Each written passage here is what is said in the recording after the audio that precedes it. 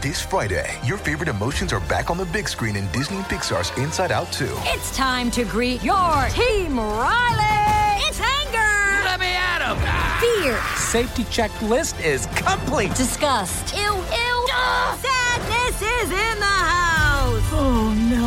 Hello, I'm anxiety. I'm one of Riley's new emotions. Disney and Pixar's Inside Out 2. There's a part 2? We're going! Rated PG. Parental guidance suggested. Only in theaters Friday. Get tickets now. This episode is brought to you by Squarespace. Squarespace recently launched the latest version of their platform, Squarespace 7, which has a completely redesigned interface, integrations with Getty Images and Google Apps, 15 new templates, and an incredible feature called Cover Pages. Try the new Squarespace with a free trial at squarespace.com and enter offer code RIOT at checkout to get 10% off. Squarespace. Start here, go anywhere.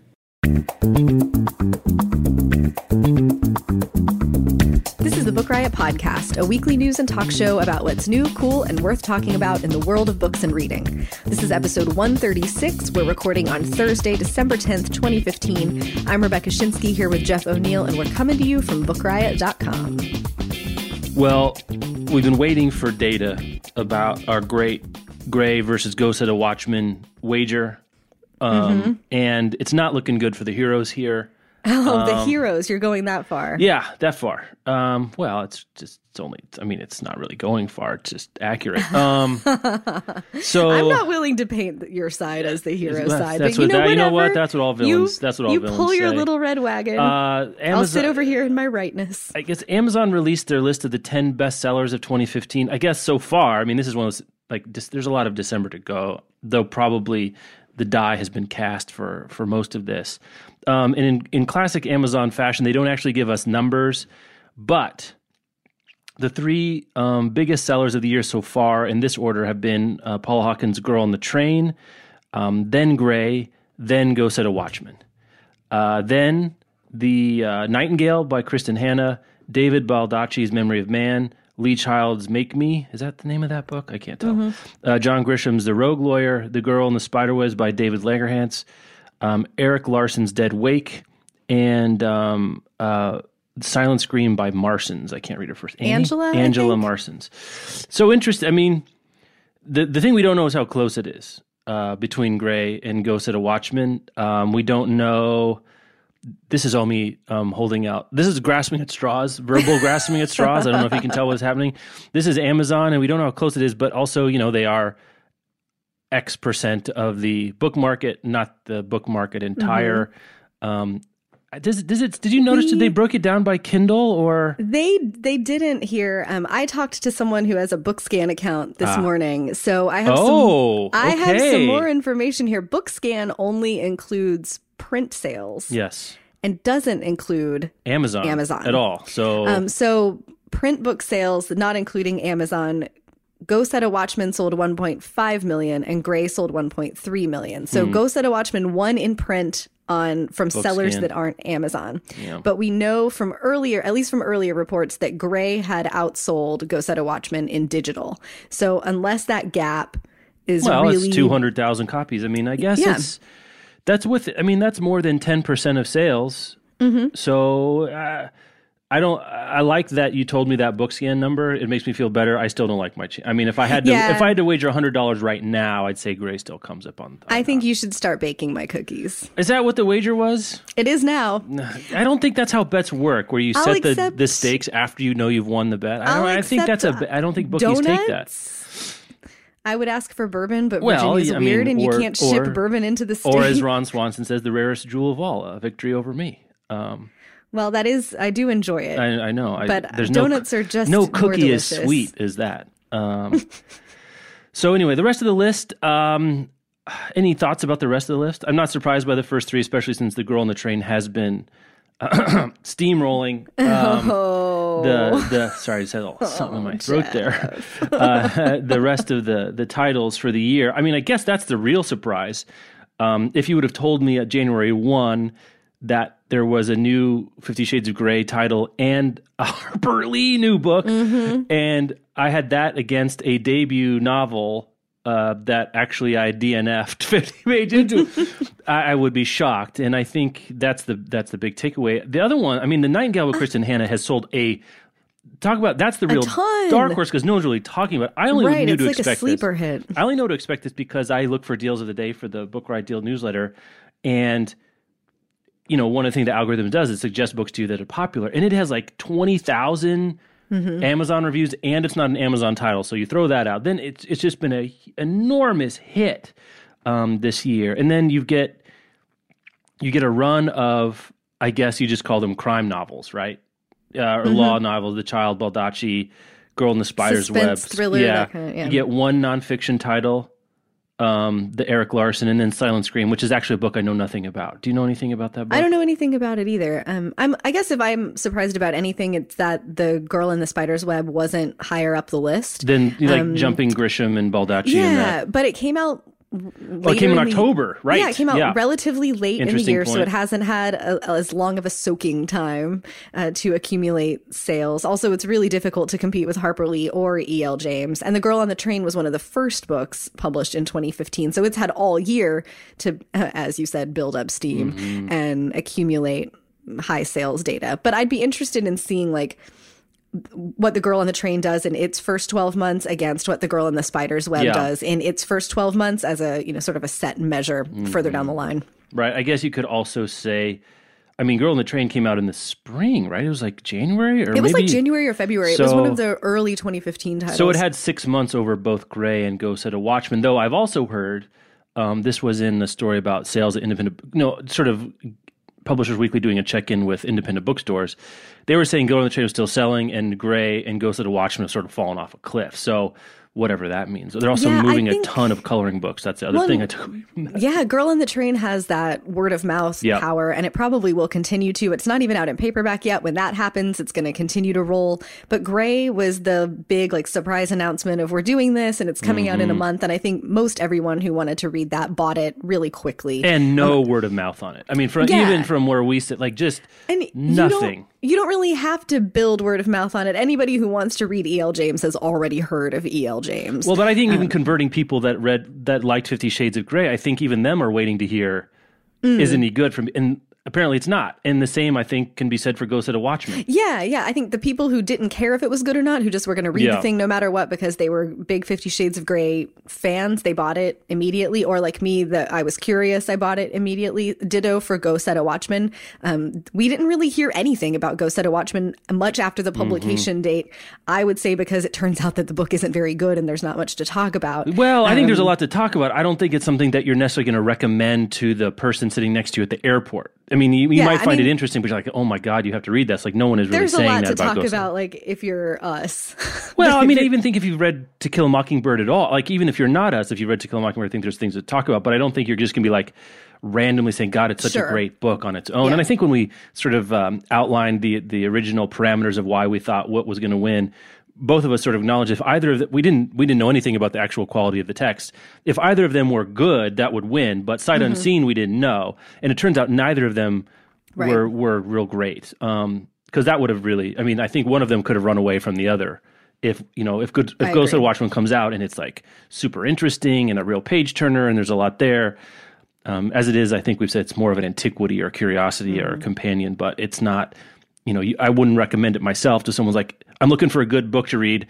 Give me something. I'm not Go Set a Watchman. I'm just not doing that. Yeah, I was frankly surprised that it ended up on our contributers' end of year list, which by the time you're listening to this will be out. What's the URL for that? Just so people know.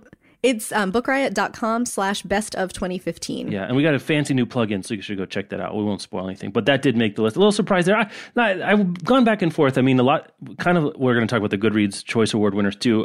Go Set a Watchman won the literary fiction category, and I think it's just one of those things if you have enough people read it, tastes vary, and so you're going to have a big segment of people that liked it, that thought it was interesting. They liked going back to Monroeville and seeing Scout and Atticus and all those things put together, though, it wouldn't make my list, but I can kind of understand, you have that many eyeballs. Sure.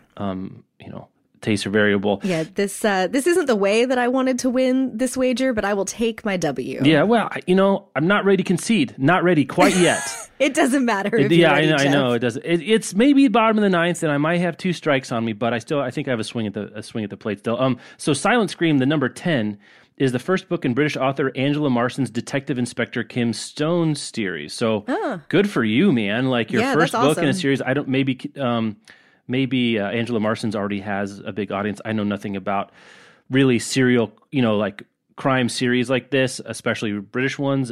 I guess this must have word of mouth or a huge built-in audience. Good for that. So I guess crime, gollies.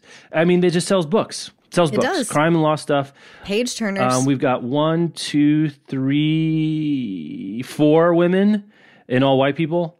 And sort of as we continue to make that drumbeat of something we care about looking at, like look at those eyes. No real surprises. That's not fair. Well, the Marsons is a surprise. That's a... Well, I mean, I don't know enough about it to be surprised. Does that make sense?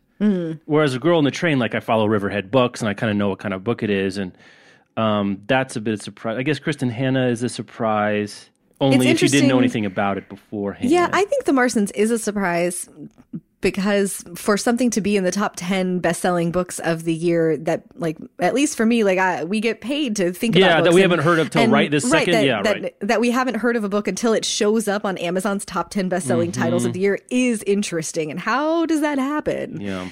Maybe we're just not paying close enough attention, but it is always makes my ears perk up anytime something is doing super well that, like, somehow, probably through fault of our own. Also for you and I, like British crime serial fiction, I mean, that's not where we live and not something the site covers a lot, to be honest. So that it would fall through the... Now, if it was a big literary fiction title, like from, Knopf that we hadn't heard of, that's something else. Anything you're surprised not to see here?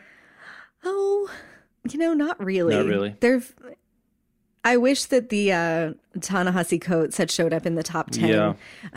I know it was selling really well, but it's hard to touch numbers like what The Girl on the Train has done. Also, that's a big serious book. It's hard to hit people with a big thinky book and get that into the top 10. Like your homeboy, David McCullough, is also not here. Oh, yeah. That one I wouldn't have been surprised to see here.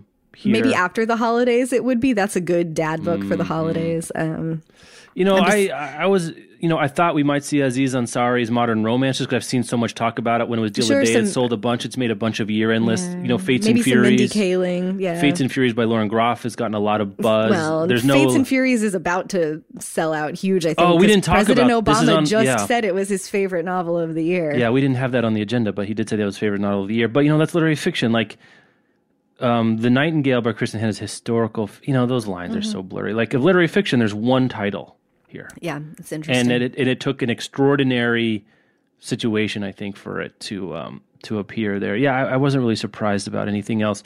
We didn't have a new installment in a Divergent, or there's no YA here. There's no John Green here. I thought it was interesting. I'll be interested to see the end of the year breakdowns by genre. It felt to me like YA was down this year, not because YA is fading or anything, just because there's been huge hits for like year after year after year. Yeah, this is a regression to the YA mean year, I think. I think so. Or at least the new normal of heightened normal, but it's not, we don't have a real spike here. So anyway, I have Girl in the Spiderwebs on my nightstand from the library right now. I'm looking forward to reading that. Oh, nice. So I am deep in holiday comfort reads. Right? I've been doing Agatha Christie. I've been doing graphic novels. So anyway, that's where I've been. What's next on our agenda? What's next is, since we've been talking about Go Set a Watchman, here's an interesting, and I say interesting because I'm trying not to issue judgment too quickly. Right. Story. But does anyone ever say I'm trying not to pass judgment when it's going to be positive? No one ever says I'm trying not to pass positive when they're super excited about something. My reputation for general ungenerous interpretations precedes me, I think. So I'm hedging a little bit here. This story's a couple weeks old, so I don't even know if any of these are still available. But as of November 30th, HarperCollins was selling 500 signed collector's editions of Go Set a Watchman. They are leather bound with gold foil stamping. They come inside a velvet lined cloth box. And do you know for how much HarperCollins was selling these 500 Yeah, copies? I saw this because it was on the agenda. Then we had the best of show and blah, blah, blah. It's $1,500 per copy. Well, so that's a big number, but I think it's a pretty good, actually, you know what? I think it's a good deal either way. So the immediate skepticism is, what's her name? What's her name? Oh, Angela something? Angela something, Carter? Harper Lee's lawyer. Tanya Carter, whatever. Tanya Carter. I always want to call her Angela. Right, it's Tanya Carter. You know, the snide, ungenerous is maybe even the joke being was generous. Did Tanya Carter sign them? Yeah. That they're signed Tanya Carter, but then that means Harper Lee. So either you get an autographed, legitimate Harper Lee signature in a limited edition, or you get the biggest literary fraud of our lifetime. Both of those things are worth $1,500. Maybe. I mean, they point out here that prices on eBay for signed Harper Lee books range from $1,000 for an anniversary edition of To Kill a Mockingbird to $15,000 for a signed inscribed first edition of To Kill a Mockingbird. So, I mean, those are valuable, but $1,500 for a signed copy of Go Set a Watchman, that's like, it kind of, it assumes that this is going to be worth something. Oh, it's going to be worth something. Line. If I had $1,500 and this is the kind of thing I did, I think you're going to see your money back on that. That's my sense. You know, we did that most valuable 20th century novels thing a couple weeks ago. I don't think either of us mentioned To Kill a Mockingbird as something we expected to see on the list because it wasn't on there. It wasn't on there. I think it just sold so many that there's a lot of To Kill a Mockingbird first editions out there. Yeah, this sits... I don't know, it's weird with me because usually like booksellers don't charge extra for signed copies. If you walk into Powell's, or if I go to the Fountain downtown here in Richmond and I get a signed copy of a book, it's just a signed copy and I don't have to pay extra for it. I mean, you're right, but that... A special edition, but like $1,500. Like, yes, Harper Lee is rare, but this... Here's my ungenerous interpretation is HarperCollins didn't sell as many copies of this book as they were expecting to because word got out that it wasn't very good, and this is an easy way to make that up. You think that? I think if it's a huge seller, this price is $3,000. Well, maybe. I mean, I go the other way. Like that's $750,000 for 500 books for HarperCollins. That's true. I guess they have to split it with the bookstores. Actually, that's something I'd like to know. What's their rev split? Because what's the margin, the markup on a hardcover is markup. That's incorrect. The bookstore usually pays between 40 and 50% of the cover price for a book. I'm guessing they're not getting $750 per copy, but I could be wrong about that. And it actually doesn't even say if they're available in bookstores or if you just have to order like through HarperCollins. I thought they were available in some bookstores. I'm sorry. In this piece, there's no link to where it's available, so I'll have to do some digging and figure that out. Oh, that's weird. Yeah, maybe I saw someone speculate and I took that to be the case. I'm surprised that they did this. I've never heard of this for a modern book like this. I mean. I'm not surprised at the price. In fact, if you had told me, if I hadn't seen the price and you asked me to guess, I would have said $2,000-$3,000. Like, why Go Set a Watchman and not get her to sign some? Why not reprint special editions of To Kill a Mockingbird that she signs, or do them as a set? I think, and this is the other point I was going to make, because this is a tacit seal of approval from Harper Lee. That's what they're going for with this. I will believe that she signed them when I see video. I don't know, boy, if this is all a huge sort of feint and this is all bogus, they are really doubling down on it. Part of me just like, I can't believe that they'd have someone else sign Harper Lee's name. Like, I can't believe it. Like, somehow I could believe that Harper Lee was, not in a position to give a go-ahead to the book and the estate said give a go-ahead. That I could believe. And that they're sort of covering up. I just can't believe that they had someone else write her name, or she wrote her name and she didn't know what she was signing. I guess these are all possibilities. Mm-hmm. Yeah, I think I lean more that direction. Like, we've had so many questions raised about how much Harper Lee really knows about what has been going on. I think there is some reasonable doubt about her participation. So I don't think that Tanya Carter sat and signed them herself. It does make for a neat joke, but does Harper Lee really get it? I don't know. The whole thing it feels squicky. It felt squicky all year long. I want this story to be over. I think this is something that actually we've talked about this way. We were at a conference one time. We were sort of talking about, there should be more stuff like this for authors and titles people care about. Like, if there was a $200 limited edition Toni Morrison that came in The Shroud of Turin, you and I would buy it. Yeah, we'd sure. we'd have that. And so, you don't have to sell that many for it to be suddenly to be an out of scale there's just off the top of my head, Morrison would be one people would buy. Gaiman, Stephen King. Forget about the Galbraiths and the Rowling stuff. I mean, that's a no-brainer. To create a premium product that maybe is even available a week before or 2 weeks before the on-sale date of everything else. Like, I think you could make a lot of money, and people would be happy to pay it. Like, I don't think people would feel like they're getting squeezed. Yeah, no, if there's going to be another Gilead book from Marilyn Robinson, or like I would give dollars in advance for a like boxed a signed quartet set, of hard copy Gilead, whatever, with a slipcase and a lock of Marilyn Robinson's hair. Yeah, I guess the thing is for the authors that sell that many books, is it really worth it to them to sit there and sign? I mean, they're going to make. Do they see $200 of the cover price for this? Like, there's a royalty agreement in covers? I don't know. Well, but by that argument, then why have Harper Lee do this? Well, I mean, you know why. Let's move on to something I like. Yeah, How about that? We shout this out every year, and I want to shout it out again because it's such a phenomenal resource and it takes so much work. Our friend David Gutowski, who runs the books and music blog Large Hearted Boy and has for years and years, collects every year, beginning like in October because Christmas creep is real, begins collecting all of the online year-end best of lists from all over the internet about the best books, and we'll put the link in the show notes. It has hundreds of links, like already. 700 plus. I saw the first best of list I saw drop was Publisher Weekly on Halloween. Yeah. So and then Dave started on November 2nd is this. We should drop Dave a note to give us a URL we can say out loud. I mean, it's like blog.archive, it's this huge thing.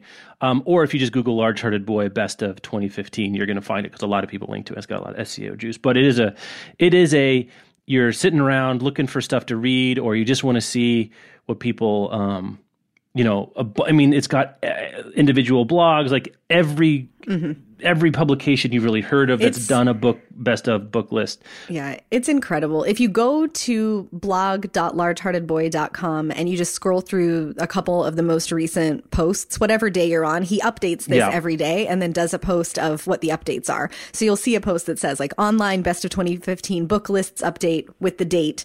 You can click to see the master list, or you can just see which ones have been added that day. It's like you will lose, hours of your life to building your TBR, but this is a really excellent way to do it. And also he gives a link, but also in parentheses a short description of the list. So it's not just like our best books of the year, though some of them are that. Some of it's like the creepiest books of 2015, the best romances, the best favorite dog themed books. Best sports books for youth. Like there's some specific stuff. So you can decide what to browse without having to see every list by drilling down. Business Book Awards, that's one I looked at because most influential business books, because I'm a flack in the gray flannel suit taking the 715 train from Austining next to Don Draper these days. But, there's all kinds of stuff. Ours isn't up there yet because ours isn't coming out, but it's coming out super soon, tomorrow, I think. Yeah, it's coming out tomorrow. So by the time, and I'll just go ahead and plug it. I was going to plug this later in the show, but I'll do it now. By the time that you're listening to this show, it will be live. So you can go to bookriot.com/best of 2015. You'll see our top 24 favorite books of the year. What we did this year, because there are so damn many of us now at Book Riot, we used to have everybody pick their favorite book of the year. But what would happen is after like the first 20 people got in and it was first come, first serve, people would start going into like their second or third or fourth picks. There's always some overlap. And we ended up with these big, beautiful, eclectic lists, but it also was just huge and kind of sort unwieldy. Of not representative in a way, because it's like, it was more equitable than representative of our favorite books, if that makes sense. It does. So this year I created a survey that we sent to all the Book Riot contributors. Everybody got to list up to 5 of their favorite new books of the year. And then I just tallied the votes and looked at which ones got the most votes and then who voted for those. And we assigned out one contributor who had voted for each book got to blurb it. Those were basically randomly selected. So I think it was 67 of our contributors participated in the vote. 169 different titles got mentioned. And this is the top 24. We've done something really cool with it where you can sort the page again, which is bookriot.com/best of 2015 by the genre that you're looking for. And it'll just pop up the books that are in that genre or category. And then each time you click on the cover, you'll get a pop-up that gives you a short blurb about why we loved the book and who blurbed it. I am really proud of this list. It is as beautiful and eclectic as our year-end lists have always been. And it was just organically that way. We didn't monkey with the results at all. This is just what happened for our top 24. Our contributors do such an incredible job of reading all over the world of books across genres and formats and topics. And this is exactly the kind of thing that I wanted to end up with. So I'm super proud of it and thankful for our contributors and all the work they do all year long to help us make the site. But if you're looking for 24 books to keep you going or kick off your reading year in 2016, you are bound to, see some expected titles on this list and also to probably find something that you hadn't thought of before. 2 of my 3 made it. Oh, did they? Mm-hmm. All 5 of mine made it. You got your finger on the pulse. It's almost like you work for this. I mean, it's almost like... If you weren't busy reading 47-hour audiobooks about management. I also didn't do a lot of front lists this year, to be honest, in my Busman's MBA year. We'll talk about our picks later. Let's let the list come out maybe next week. Also, for you guys out there listening, I'll drop a link in the show notes. We're doing our annual poll of Book Riot readers' best books of the year, favorite books of the year. So you can participate in that. Or if we could do a super secret poll, you could just email us at podcast@bookriot.com.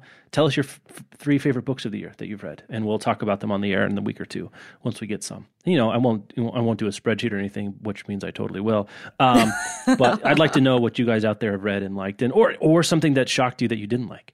I'm interested too in maybe what you are surprised isn't on the Book Riot list. Yep.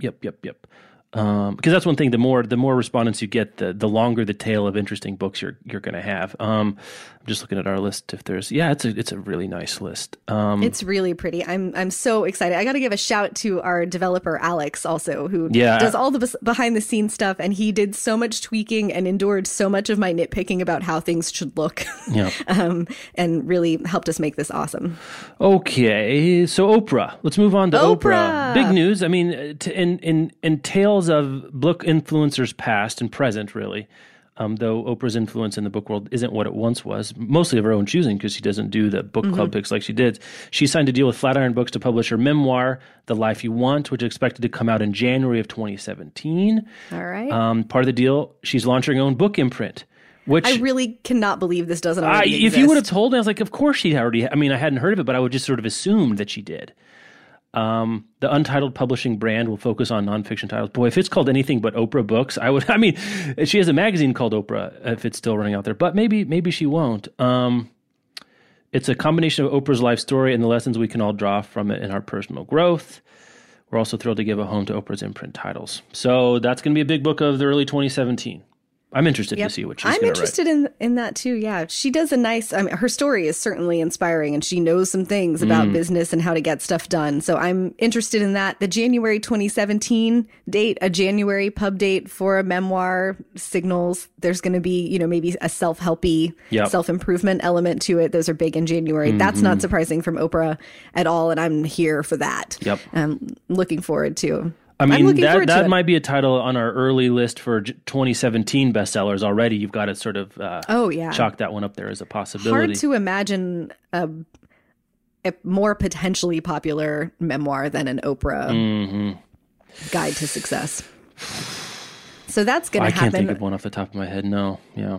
I've got a good segue. Oh, okay. Well, you only gloat after. That's how this works. You gloat after. So one of the authors that Oprah helped break was Wally Lamb with She's Come Undone. Oh, yes, that's right. I remember that cover and yeah. I remember reading that before I was really old enough to grasp it and being like a little traumatized, but also really happy about how that went. Wally Lamb, huge name. Bestseller.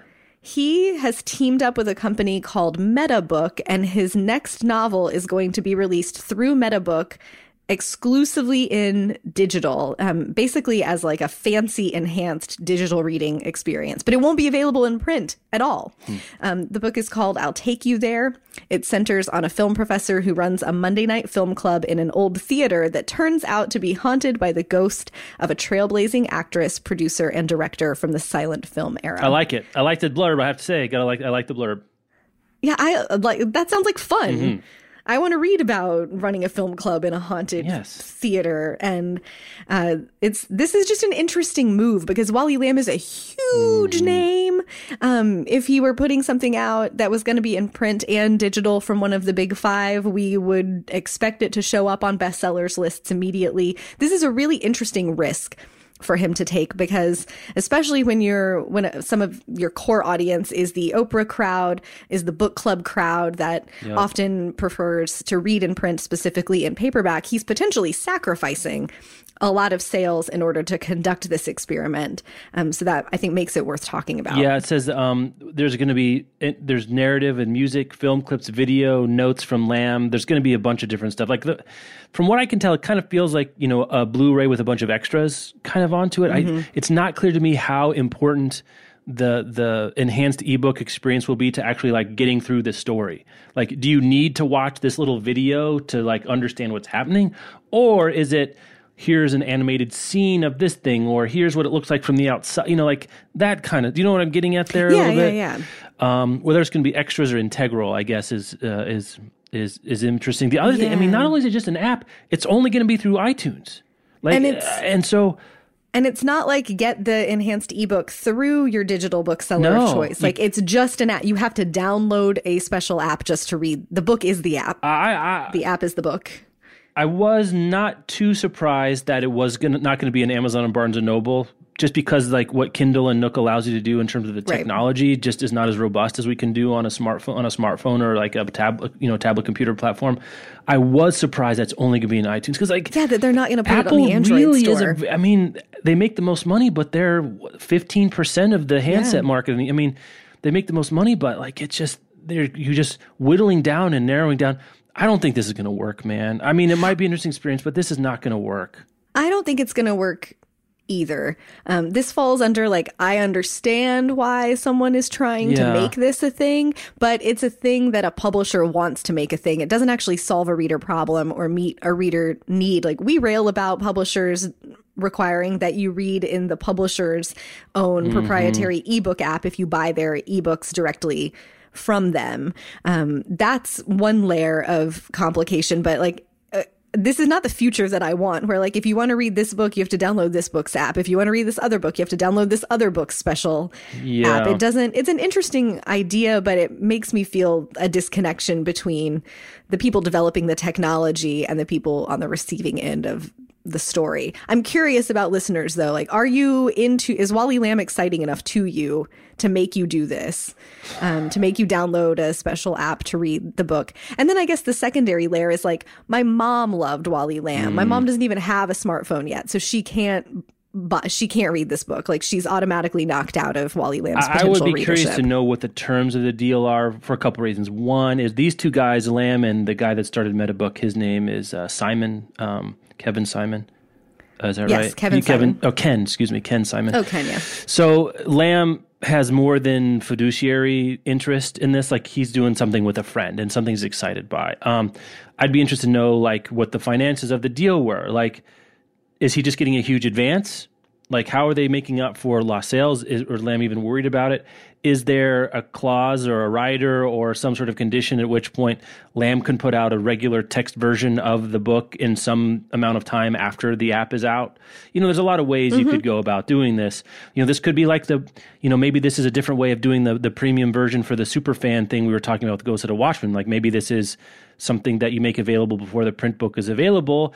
You charge a little bit more for it, or you get a better rev share, I guess, because you share 30% with Apple, but 70% goes to the publisher, which is actually better than you would get from a bookstore or an Amazon. Certainly a better percentage of the price being paid. So that might be as a part of a book's life cycle. It makes sense to me. I think it's still way too early to put all the eggs of the proverbial basket of a title into an Apple only app. We don't know anything about pricing here. Like you can even tell that it's not ready yet because as these things go in these articles, like the writer is looking for what could it be? Like what are the examples of success for something like this? And their example was an editor at McSweeney's who had 30,000 downloads off his serialized app. And that is not Wally Lamb territory. Those are not Wally Lamb numbers. numbers. Like think 10x.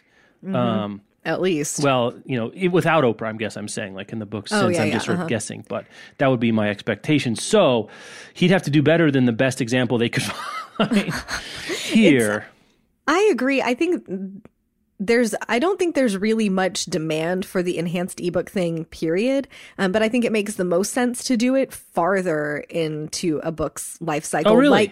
Like what Scholastic and iTunes or Scholastic and Apple are doing with these enhanced editions of Harry Potter. Like, you fall in love with a story and characters and a world, and then there's incentive to get the enhanced version to pay the premium for that so that you can see the animation, so you can get the behind the scenes info about how the Hogwarts students got to Hogwarts before the train existed. At least to me, that's where that's when I have incentive, is when I've already decided I care. But I'm not going to pony up for the premium edition of a story that I don't know if I'm into yet.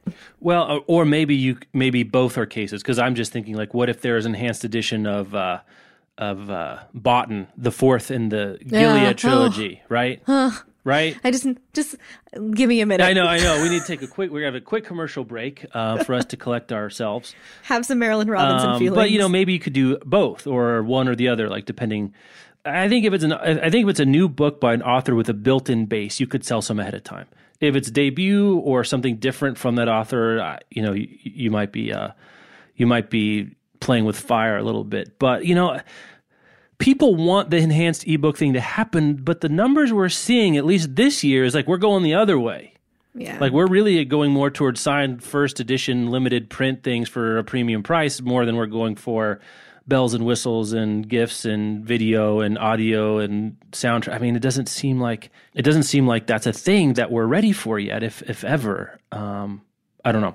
And I also don't think it's been done well yet. Yeah. Like, we know what it looks like when somebody does a premium print edition well. Yes. Yeah. We don't know what a really good enhanced ebook looks like, because the best example the New York Times could find is something getting 30,000 downloads. And you just don't do you cherish an app? Like, you just don't. I mean, that's one thing I think that's happened in the print ebook thing, is like we invest something in, there's sort of an endowment value in a print book. And there is no endowment value in an ebook or an app.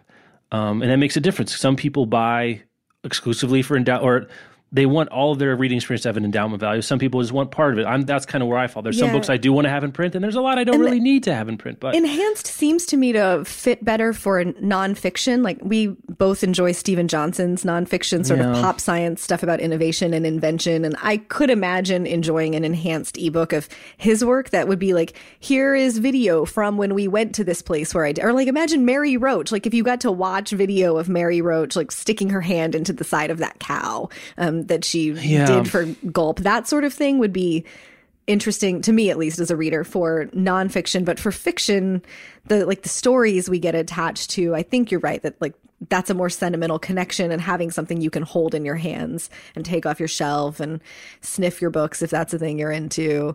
Don't send me hate mail about not liking book sniffing, please. Yeah, the other thing is too is like, one of the nice, no one really talks about this with books, but I think it's important to talk about. It's like, there's so many of them in every year, and like, there's such a diversity of books every year, even as we rail for more. But like, just in terms of titles and stories, there's the aggregate number is so much, and the reason for that is that text is cheap to produce. This makes it a lot more expensive. I know app development's very expensive. If they're doing any kind of production of video or audio, it's also going to be even more expensive. And at that point, you're sort of verging on the cost structures and timelines of something that does, what a really good enhanced ebook is? It's a short movie or a documentary. Like, I don't know if is there a space between a book and, a direct to Netflix movie? Yeah, that's interesting. That needs to be filled. And I just don't think there is at this point. And maybe it'll take one example to get it going, but it also might not be a thing. Like, this is certainly one of those deals where we just don't hear people saying, "Boy, I wish I had more enhanced ebooks," or "I want that." Like, this is like a solution in search of a problem still at this point. Can I tell you about a thing that I do want, and I'm glad that it exists? Yes, you were very excited. I saw you. I could tell this morning or yesterday morning that you were reading Critical Linking and then tweeted about it, because if this is where you're going. This is totally where I'm going. Yes. 1,300 Russians, including 1,300 people, including Russian film stars, a cosmonaut, a French actress, 1,300 people are doing a live 60-hour marathon reading of War and Peace on the internet. It's being live streamed. And one of them is an astronaut who's reading it from space. Mm-hmm. I don't even really like War and Peace. This is maybe the only way that I will ever succeed in reading War and Peace. If you listen to it for 60 hours. Letting these 1,300 people read it to me. This is just I am glad I live in the world while this is a thing that can happen. I think there might be a hole in your a flaw in your plan to do War and Peace this way. Do you know what it is? No. What language do you think they're going to be reading War and Peace in? I don't think it's going to be English. It was organized by the Russian state broadcasters, which is a terrifying kind of phrase these days, but it still is being read in its entirety, not censored. Organized also, participation by, let's see, what does it say here? A great grandson of the writer will take part of the reading as well. And that's Count Tolstoy's former estate at Yasna Polyana is one of the venues. Well, that's cool too, right? Like that's at Tolstoy's house. This is so cool. I feel dumb for not assuming that it was going to be read in Russian. But my excitement it maintains. This is so cool. Very cool. It's very cool. This is much more appealing to me than like going into one building and listening to people do a marathon reading while we sit there. That it's happening. It could happen all over the world. It's 1,300 people participating. One of them is in London, space. Paris, Kaliningrad, Kamchatka. Like it's all over the world. This is amazing. What a time to be alive. Yeah. Even if we can't understand a word they're saying. There's a website, and it's a Russian word, but I'll drop a link in the show notes. It's Voinaimir, Voyanimir, something like that. I'm so sorry to anyone who knows anything about Russian. Very cool. Moby Dick, there's a live reading of Moby Dick every year that happens at Housing Works, or around Brooklyn. I'm not sure if it's at Housing Works anymore, but it's various locations in Brooklyn. I'm trying to think of what would I sit. Oh, Christmas Carol. Gaiman usually does a reading of the Christmas Carol at the NYPL around this time every year. I'm trying to think of what I would like to see perform. I mean, I guess I would like a short book because I'm not going to sit there for that long. Like maybe Gatsby. That's a short book you could get through in a few hours of a live reading would be interesting. Maybe Fahrenheit 451, not a long book. Something like that would be pretty interesting to see. So, the book that is known for being a beast is getting the mother of all live reads. Those of you who can understand Russian should watch this live stream and enjoy it and tell us how awesome it is. Yeah. You mentioned Fahrenheit 451, so I'm going to jump to the bottom. Yeah, there you go. Nice work. Agenda. Thank you. This is just another delightful "What a Time to Be Alive" story. An internet developer named Tim Bray, he is recommending to the Internet Engineering Task Force, which is a thing that exists, and it governs choices about like what the standard internet error codes are. Like if you go to load a page on the internet and it throws a 404 error, it's the Internet Engineering Task Force that decided that that's what that is. He wants to create a status code 451 as a nod to Ray Bradbury that indicates when access to a website is denied for legal reasons. Basically censorship. If you're in a country where the internet is censored and something you're trying to access comes up as unavailable to you for that reason, he wants it to throw status code 451. It sounds like they're developing this code. They're going to develop this notice regardless. But it's Tim Bray's idea that as a nod to Bradbury and his work on censorship, and of course Fahrenheit 451 being one of the big works of fiction about censorship, that's just a cool thing. Very cool. Really good idea. The thing I wasn't clear from the article is like, wouldn't the censoring bodies have to get on board with the notice? Like, I don't understand. I don't really guess how it works. I don't know how that works.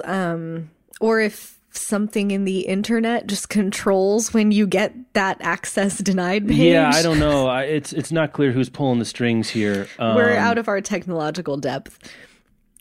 Yeah, I don't know. But a very cool idea. At the very least, a brilliant and subversive idea. And a cool, it's cool to see readers and a love for books pop up in other industries. And so that just made me happy. I just liked that this week. So the two, we talked about the best-selling books, but the two sort of lists that aren't about sales that, these are the big ones, the Goodreads Choice Awards and the New York Times 100 Notable Books. Am I right that those are the two, like, in American culture now, those are the two big ones? Those are the two big ones. I would dispute that the Goodreads list is not about sales. Oh, but not overtly about sales. Yes. Yeah. Like, it's not just tracking, like, right. The biggest it's not sales, just a we'll best-selling list, but it kind of could be. Those two lists came out since we, in this sort of intermediate time where we didn't do any news last week. The winners came out. We talked about the Goodreads Choice Award. We even told you earlier in the show that Ghost of a Watchman won the literary fiction, the winner for mystery and thriller, Girl on the Train, historical fiction, Kristen Hanna. So to your point of lining up nicely with sales, the fiction, mystery, thriller, historical fiction all did. In the history and biography, Eric Larson won. That was also on the best-selling books list. None of the other ones were, so I'm not sure what to make of that. I guess the one would be mystery and crime. Let's see, what won for that? Girl on the Train won mystery thriller. Oh, interesting that they've categorized it there. Well, it is a mystery and a thriller. Yeah, I guess I just don't put it in the same. Do I put it in the same boat as Dean Kuhn or David Baldacci and John? I guess maybe it is. Yeah. I hadn't really thought about it. So that one there. I guess that was it. The Nightingale was historical fiction. So the winner. So I'm just trying to put this together. On the other books on the list, nothing that was eligible to win its category didn't win. And only didn't win if the one something above it in the food chain on the Amazon list won. So to your point, like we sort of talked about this before, we were talking about this a little bit before, and we talked about this when this list came out, sort of on the Book Riot back channels, that Goodreads is really representative of what people read, and if enough people read a thing and there's going to be some group that likes it well enough. Oh, I guess what it is? It's Gray. Gray didn't show up here, right? And Gray, it would have been in romance, I guess. Yeah, the best romance category. was Confess by Colleen Hoover. Yeah. So that's the notable example. So Gray couldn't even win the romance category. That's how much people didn't like that. I guess that's what it is. Anything notable about the other winners that you want to shout out here? I don't think so. This list is always, I think, the most interesting list because Goodreads captures a huge user base of people who think of themselves as readers and who care about books. And that can mean that you read a couple books a year, but you're interested in being a reader and paying attention, or it can mean that you read several hundred books a year. And so it does, I think the winners of the awards always sort of end up being the books that everyone read, or if you're a person who reads just a handful of books each year, what were those few books you picked? Go Set a Watchman, certainly. Like if you read one book this year, if you're a one book a year person, you pick one thing up. It was probably Go Set a Watchman that you picked up as the thing everybody was talking about. So it made sense to me to see that win. The smaller if you have that small sample size, if you've read one or two books and that was one of them, you're probably going to vote for it if you enjoyed the experience. Gray did come in second in the romance category. But not a winner. Also, apparently not very good, so not a surprise to see it get beaten. But it's this Goodreads list is more interesting to me than Critics' Choice lists because it is a reflection of what people actually read and paid attention to, what actual rank and file normal readers read and paid attention to. And the contrast between this list and the sort of critical acclaim lists is very interesting and good for people in the industry to pay attention to and to think about. I think that often the stuff that we think of as like one of the big books of the year might be big because a bunch of critics talked about it or you saw it on a few websites, but really it sold 15,000 copies against, something 200. Against a Reader's Choice, winner that 200,000 people or 1 million people read. Yeah, I guess I was a little surprised. I mean, I guess not really. Aziz Ansari's Modern Romance won for nonfiction. I thought Between the World and Me would have won. It didn't. One nice thing is they give you the vote tallies. Yeah, Goodreads does. It's cool they tell to you see. So you can go see both how many votes the winner got and also all the finalists. So, for example, Aziz Ansari's Modern Romance got 19,895 votes. Coates came in fourth with 14,000 votes. So about 20%, but Aziz Ansari had about 4,000 more votes than the runner-up, Humans of New York Stories. I think that's sort of interesting to see. I was just going to look at Watchmen to see how far, did it just blow the next one away? Yeah, pretty much. Yeah, Mindy Kaling won Best Humor. But it was interesting for it to be in humor and not in memoir, or maybe it was in both. Some of that is very I would find that a very difficult game to play on Goodreads, or not game, but like decisions to make. Ghost of the Watchmen won with 31,000 votes. The next runner-up was Jojo Moyes After You with 19,000 votes, so like 50% more votes for that. Girl on the Train, I would expect this would have got to the most overall votes. Yeah, it got 106,000 votes, and Stephen King's Finders Keepers was second with 32,000 votes, so it tripled it up there. Let's see, historical fiction. I'm just going over some of the ones we've talked about before. Yeah, The Nightingale got 57,000 votes. And the next one on the list was Kate Atkinson's A God in Ruins with 16,000 votes, so more than triple there. But, this is also, I think this is a particularly good list to look at genres you don't usually read, and look at the finalists and the winners. Like if you're looking for something to check out, like for example, I was just looking at the young adult stuff, because I like some young adult. Like I don't follow it closely, but All the Bright Places here won by Jennifer Niven, 31,000 votes. But there's the second place was pretty close. P.S. I Still Love You by Jenny Han, but you could see a bunch of different titles there and see what people are reading. Also, a very good gift giving. Yes. Sort of exercise. Like if someone likes a particular category, but you don't read it themselves, maybe don't pick the first or second book because they may have already read that, but you could pick the fourth or fifth book, especially if the votes are close, and get a sense that you're picking out something they're going to like. My Beloved Saga won for graphic novels and comics. Yes. Volume 4, which came out, really Volume 4, I'm just reading Volume 5. I'm not, it must have come out in the spring. Very close race between Nimona by Noelle Stevenson and Saga. Nimona, which I also love this year. The science and tech category was interesting and had a couple of my favorites of the year. The second place book was Headstrong, 52 Women Who Changed Science and the World. It's by Rachel Smart, I think. Yeah. Or maybe not. Swari? I can't quite see. The title's not I'm big. Clicking on it now. Not big enough. Swaby, S-W-A-B-Y. It's great. I picked this up I had never heard of it. I picked it up off the shelf at Malaprops in North Carolina this summer, and it's excellent. There's 52 different chapters, and each one of them is about a woman who made an important contribution to science that ultimately changed the course of science or technology. And it was written in response to the author getting really tired of seeing obituaries for important women where those obituaries led with that she was a wife and a mother, and then, oh, by the way, she did this groundbreaking thing. So Rachel Swaby put together, let's look at the accomplishments of these women who made important contributions. And it's fascinating. There were so many things that I had never heard of. It's great. And Come As You Are by Emily Nagoski, which is a Book Riot favorite as well, about women's sexuality. That was the 5th place winner for the Goodreads Best Science and Tech. And the Elon Musk biography. I guess that's interesting. Elon Musk, like, that's a memoir. No, it's not. It's a biography. It's a biography, but it's a guy who's in science and tech. Science and tech. Again, it could go either way. I mean, like if you look at history and biography, like the Wright brothers could go in science and tech, right? Because I read that, and that's a lot to do with the science technology of flying. I don't know. It's very difficult to say. Yeah, I wouldn't want to have to make those calls. No, and again, it's not that important necessarily. What was I going to say? I was going to say something. I was looking at this, and we were talking about it before about when a book is released in the year. Like it has, if you're released in January, you've got another 6 months to people buy it and find it versus later in the year. Like I'd like to go and do sort of the Gladwellian outliers thing that he did with hockey players. Like in Canada, the cutoff for ages, I guess, for school is in January.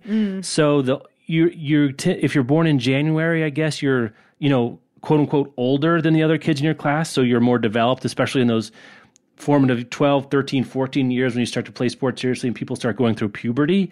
And he found that like some crazy percentage of great Canadian hockey players were born in January because they get on the ice first because they've gone through puberty first. They get more playing time, and that more playing time means that they have more experience, and so on and so forth. It'd be curious to do sort of a longitudinal study. That's not right. To do a historical longitudinals, you follow one thing over time. To sort of go back and look at what are the pub dates for these titles for the Goodreads winners. Like, do they skew more towards the first half of the year? Because like Harper Lee's July. July. Girl on Trains early in the year. Kristen Hanna, that book was out. Trigger Warning by Gaiman came out in February. Aziz Ansari came out. I mean, the ones I know. Yeah. Eric Larson came out in the spring. And so I wonder if there is some bias. It's not really bias because it's not prejudice. It's an advantage. Yeah, it's an advantage because you have more time to sell more books and have more people to read it. So that's just another thing I'm sort of looking at here all of a sudden. Yeah, I guess the ideal would be like some magical way to do the best books on a rolling 12 months. Yes, right. A moving average. That's what you want. Right, like sales normalized for how long the book has been Yes, right, yeah. That's so funny. That's serious book stat wonkery right there, but I wish it existed.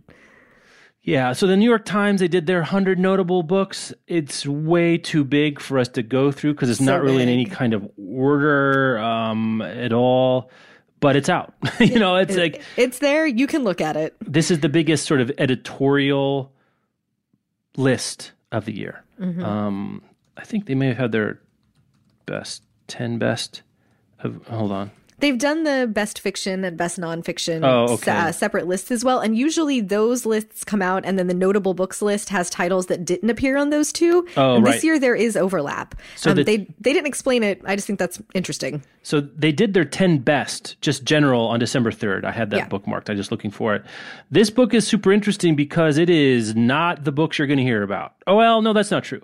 There's several you haven't heard about and there's several that you have. So, for example, One of Us, the story of Anders Breivik and the massacre in Norway. So you remember that there was a shooter in a Norwegian summer camp a few years ago. That's about that. The Invention of Nature about Alexander Humboldt, who was the preeminent scientist of the Napoleonic era. I am all over that book. I have to say, H is for Hawk is there. Oh, yay. The Empire of Cotton by Sven Beckert, which is about cotton 18th century. Coates' Between the World and Me is there.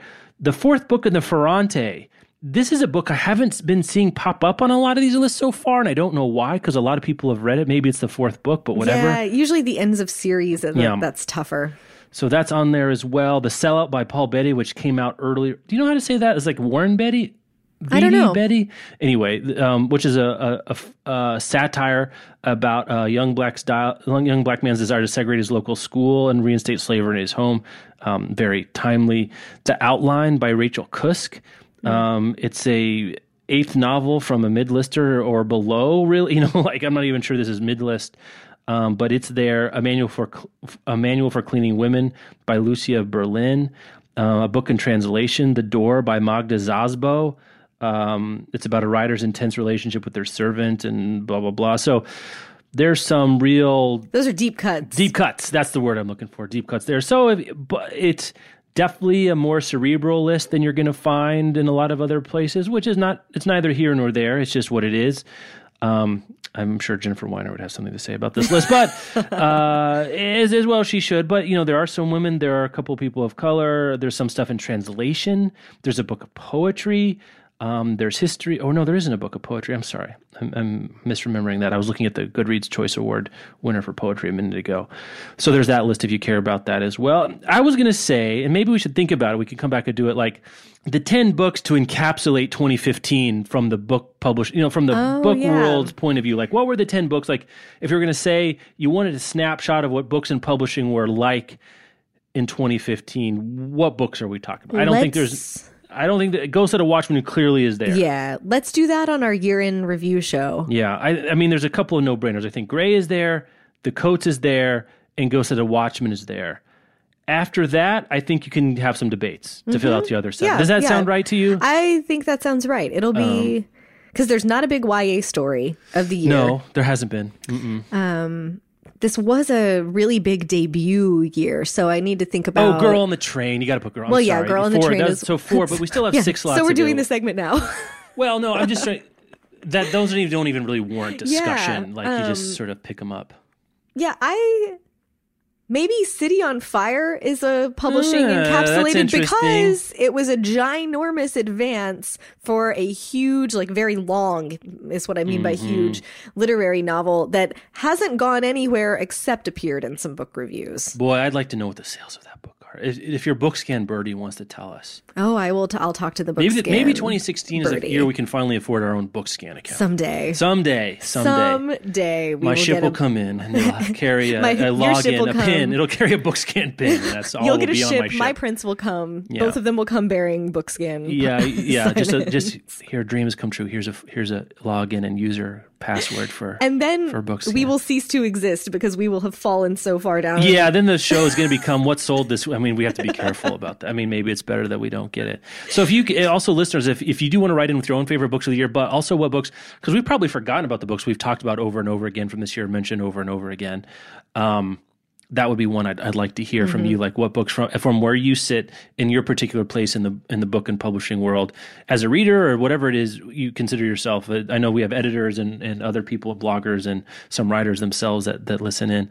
I'd like to know if there are books in your particular niche that really became important to you, but also what you just from observing what we've talked about and what you see in the larger book world go on. I think purity has to be. Oh God, that's not appearing anywhere in these. Have you noticed that? It's on the notable books list. Well, it's certainly notable. Like I don't even know what that. Like what does notable mean? I got in discussion on Twitter with some people about that. Not just like what do you think it means? It's like notable is it's kind of the lowest unit of mention you could use, right? To put something on. It's not the pat on the head that honorable mention is. Oh, I think it's worse than that. Because honorable mention at least has some merit behind it. Right, that's true. Notable just means like these were things that we think are worth talking about. Or that other people noted, like we don't even know. Please to define your terms, New York Times. Yeah, right. So anyway, that would be fun. Maybe we'll do that and turn into a post or something on the site as well.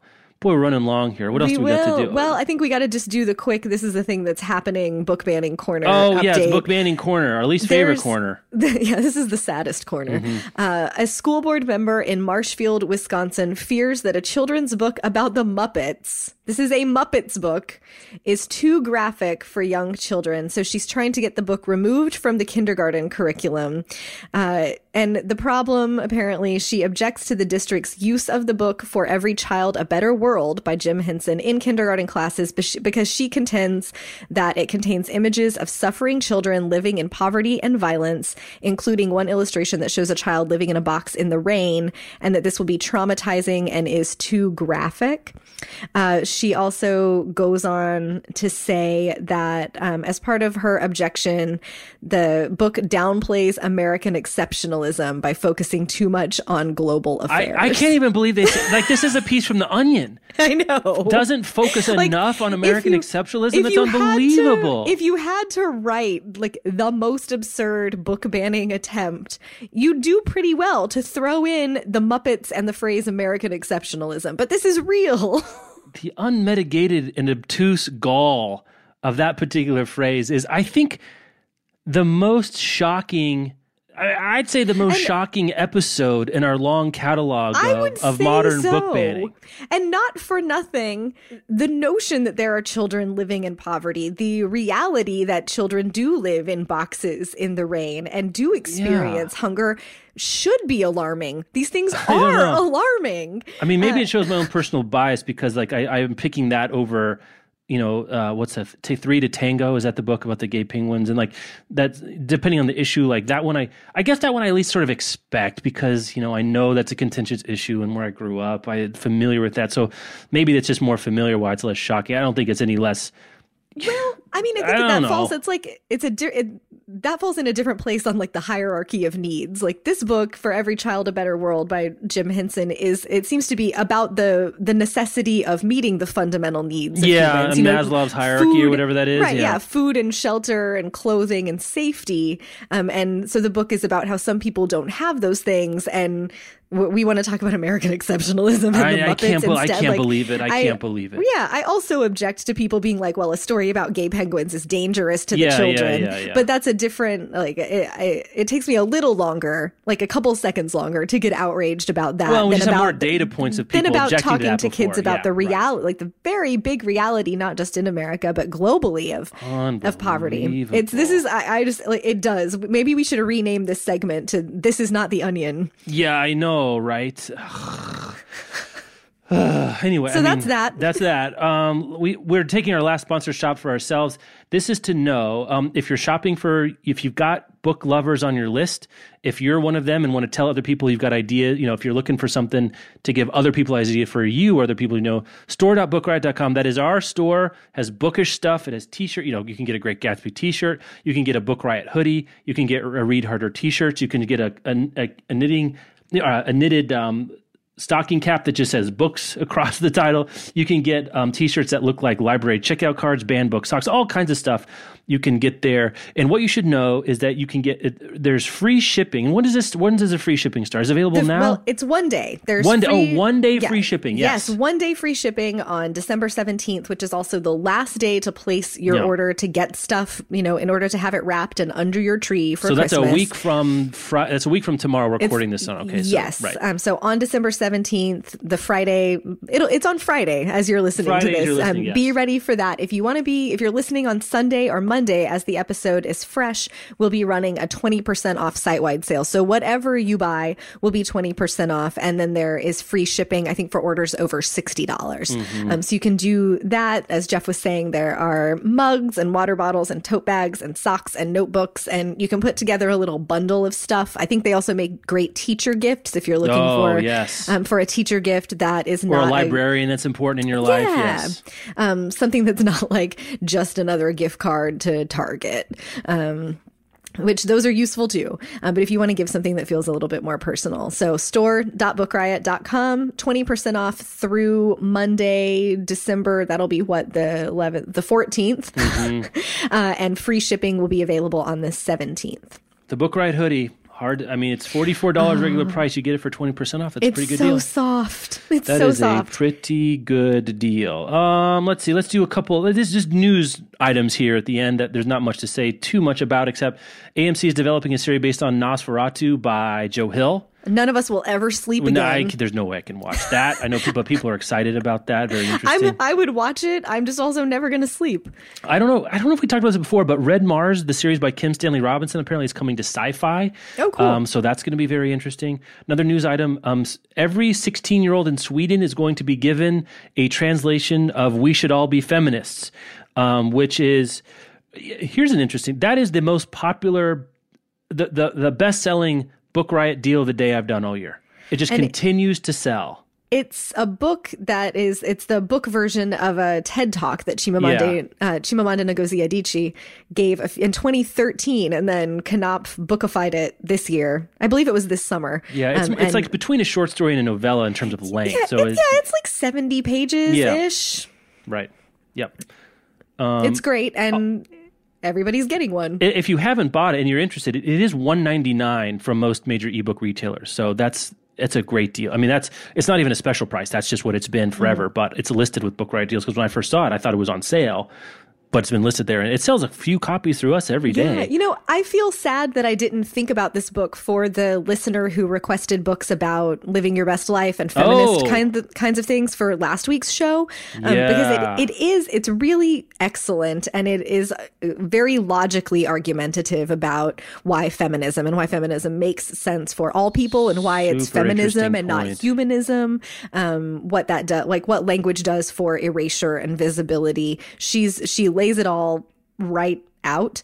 It feels like if you have a shot at winning the argument with the guys who show up in your mentions on Twitter going, well, actually, then your shot is with the way that Adichie places her argument. Not that I would count on winning those arguments. You should just block those people. But Adichie does really well. Maybe take that one out. But if you have anyone that has ears, maybe to listen. Yes, I think this is a very good place to go. I got a lot of thank yous for the recommendation show. Of course, you're welcome. Thank you so much for listening to everyone. And we love doing those. Thank you for sending them always to have us. a good time. So I just wanted to mention that real quick. Let's see. I thought I had one more news thing I was going to do. I guess that's it. We can save. There's some stats about digital librarying stuff. Let's save that for next week. We don't know how much news we're going to have, so we got one we can dig into at least next week. At least, as always, thank you so much for listening to the show. You can contact us podcast at bookriot.com. I guess we asked for your favorite books of 2015. If you have feedback about what you think the big books were of 2015, not necessarily best, but like I don't even think it's buzziest, but like if you were going to encapsulate the world of books and reading of 2015 in a package of 10 books and shoot them into space, because I guess that's what you would do with them. Please let us know at podcast@bookriot.com. You can find show notes for this and other back episodes of the Book Riot podcast at bookriot.com/podcast, store.bookriot.com. Free shipping starting on December 17th. On December only. 17th, one day. This weekend, you'll probably hear this show and have a day to get on it to get 20% off at the store. That's as well. Our own Book Riot Best Of is going live tomorrow, bookriot.com/best of 2015. You'll see Rebecca and I tweeting about it. I'm sure you can find me on Twitter at the Jeff O'Neill, O'Neal. You can find her at Rebecca Schinsky, Rebecca. I never do that first name. Schinsky, SCHINSKY. And that's our show. Have a good week.